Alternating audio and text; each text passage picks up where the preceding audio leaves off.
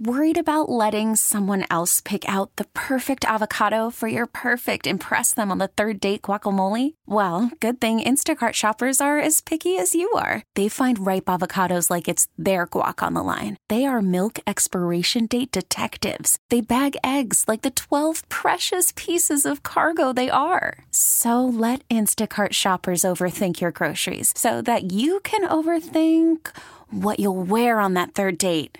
Download the Instacart app to get free delivery on your first 3 orders while supplies last. Minimum $10 per order. Additional terms apply. Here to give us a helping hand with that, fantasy football writer for the Sporting News, Vinnie Iyer jumps aboard here on CBS Sports Radio.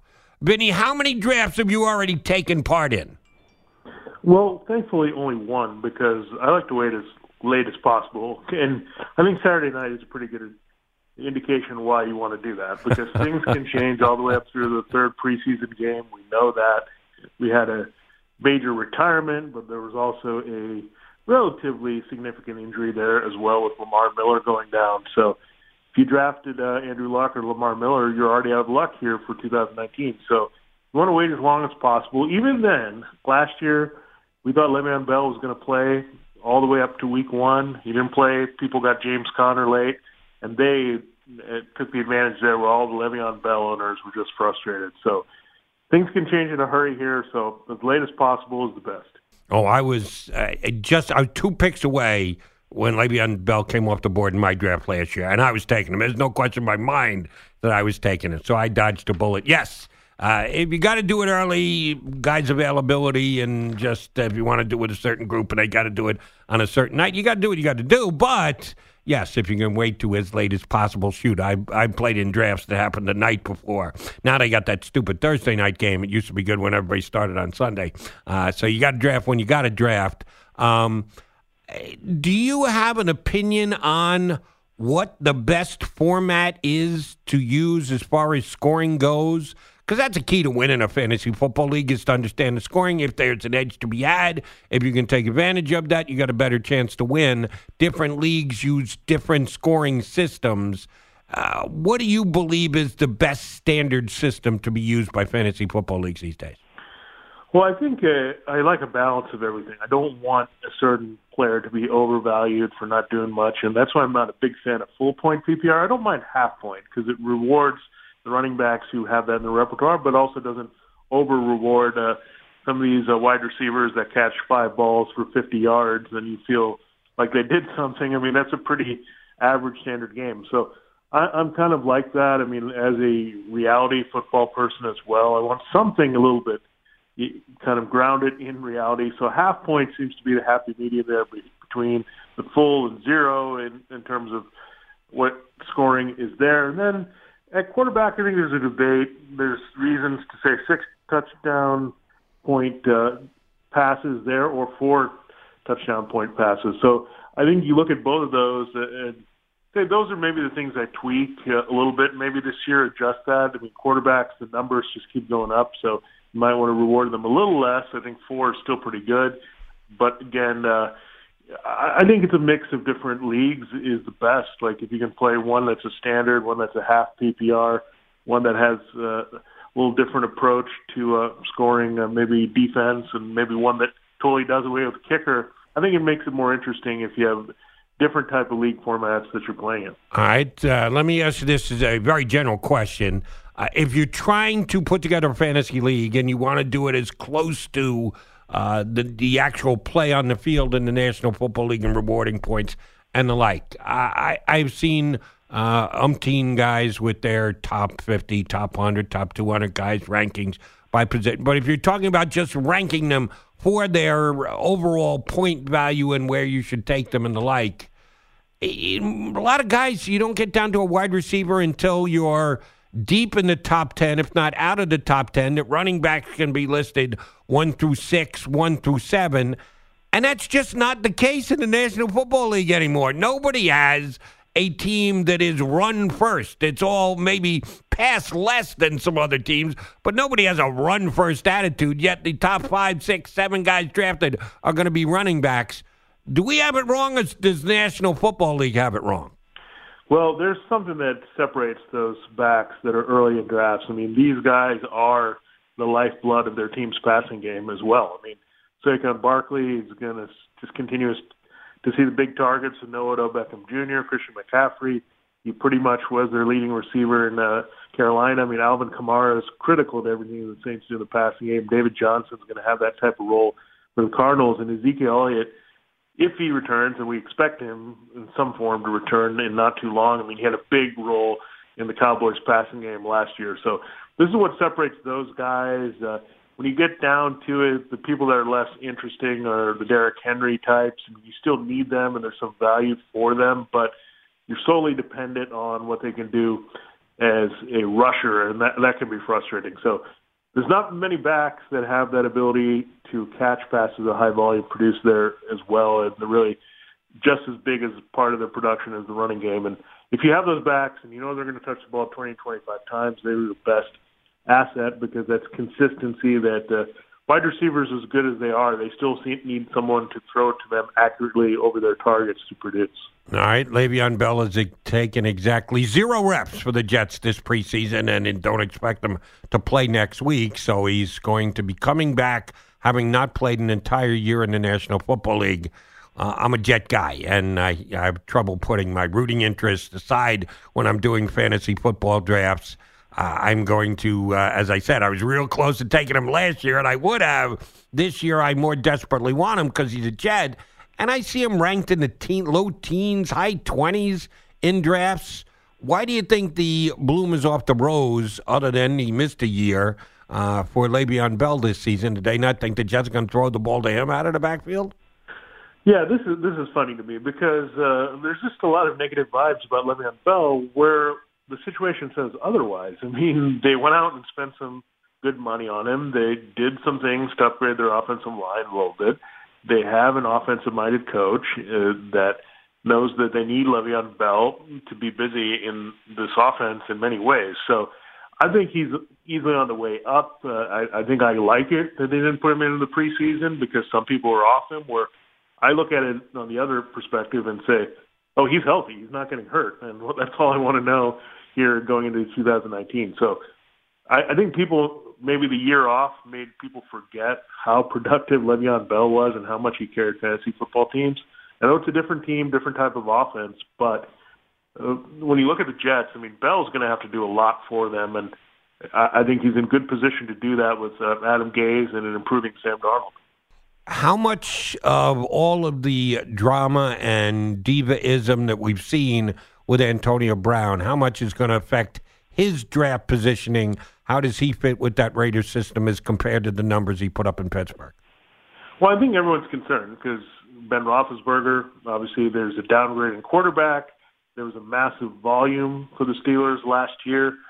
But the Raiders' offense has shown some good signs. I think it is capable of doing things. And Derek Carr, as much heat as he gets, I mean, last year he was pretty much operating with Jared Cook and not much else. But when he had Amari Cooper and Michael Crabtree, he was facilitating. He was helping both of those guys put their numbers up. So Antonio Brown, if he's healthy, he's going to put up the numbers. He's going to be pretty consistent. At the worst, he's going to probably give you 7 to 8 catches for 80 yards in a game. That's probably going to be one of his off games. But he's going to get involved. I just have good vibes about the Raiders' offense in general. I like that they have a number 2 that's decent there in Tyrell Williams. They've got a back there. Derek Carr just feels a little bit more comfortable in this offense. So Antonio Brown's going to see the ball a ton still will come his way. And if he does that and he stays healthy, I don't see any reason why he can't put up his, not maybe his spectacular numbers, but very pleasing numbers if you took him as your first wide receiver, maybe 12th in that position. Fair enough. How much of a drop-off is there from Patrick Mahomes to whoever you have rated? And there's some debate as to who should be the number 2 quarterback. What kind of drop-off you're looking at between Mahomes and number 2?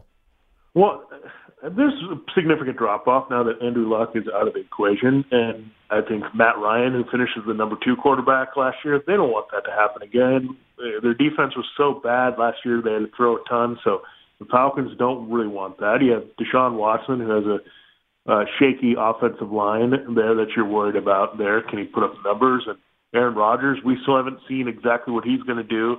Here, is this offense going to have more running involved in Green Bay? So there's all that to question. So to me, it's either Patrick Mahomes rather early, and for me, early in any scenario would be the third round in a 12-team league.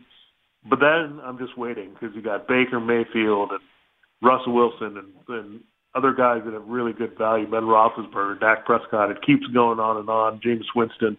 So I think that position, you have so much value there that I'm not even going to invest in anyone special between Mahomes and that tier of quarterbacks I just mentioned. Fair enough. One name you did mention that leads right into my next question.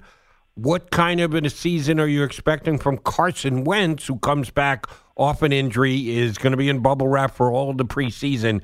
Eagles have a lot of weapons, and Carson looks in physical great shape. Could he play himself to a level of second quarterback in the NFL this season?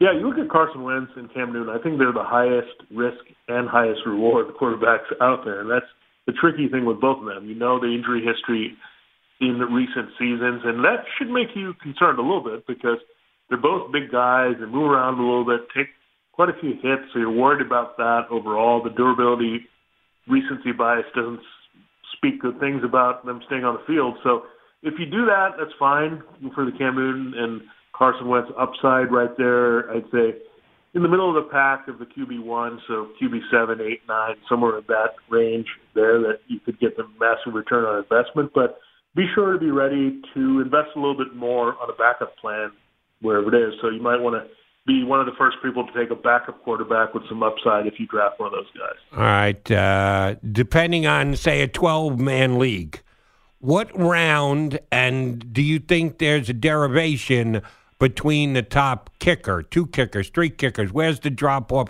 Where does it make a difference for you? Where do you pull the trigger on a kicker if you're going to be the first one to jump?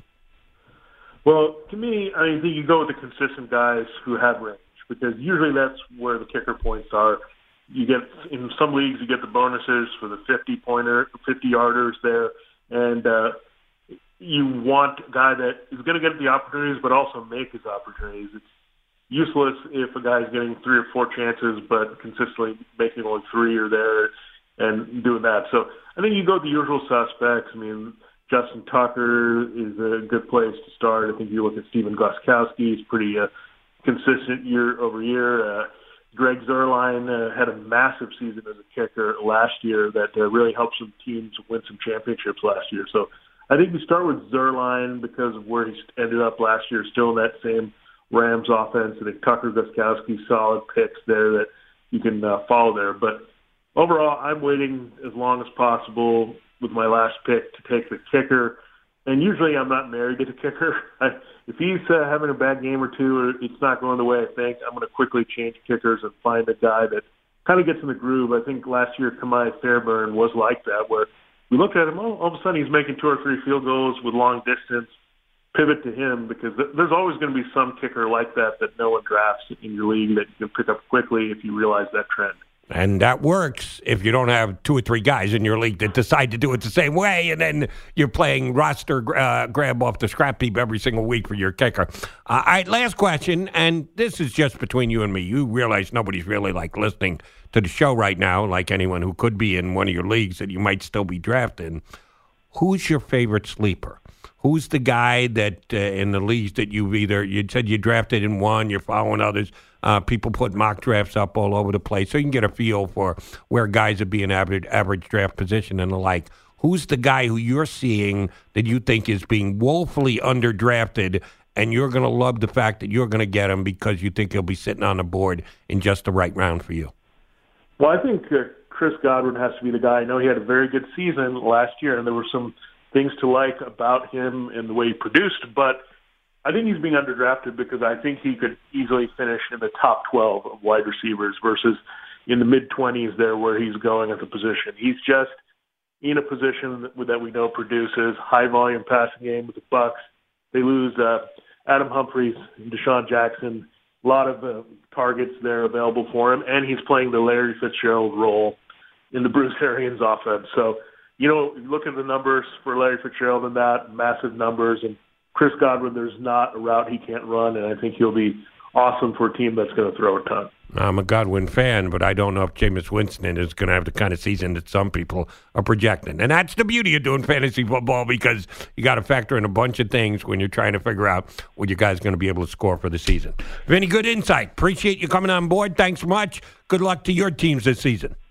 All right, thanks, Jody. My pleasure. Vinnie Iyer, fantasy football writer for The Sporting News here on CBS Sports Radio. This episode is brought to you by Progressive Insurance. Whether you love true crime or comedy, celebrity interviews or news, you call the shots on what's in your podcast queue. And guess what?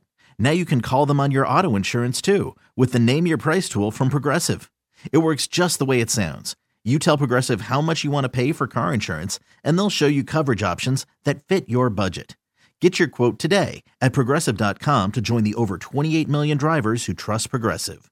Progressive Casualty Insurance Company and Affiliates. Price and coverage match limited by state law.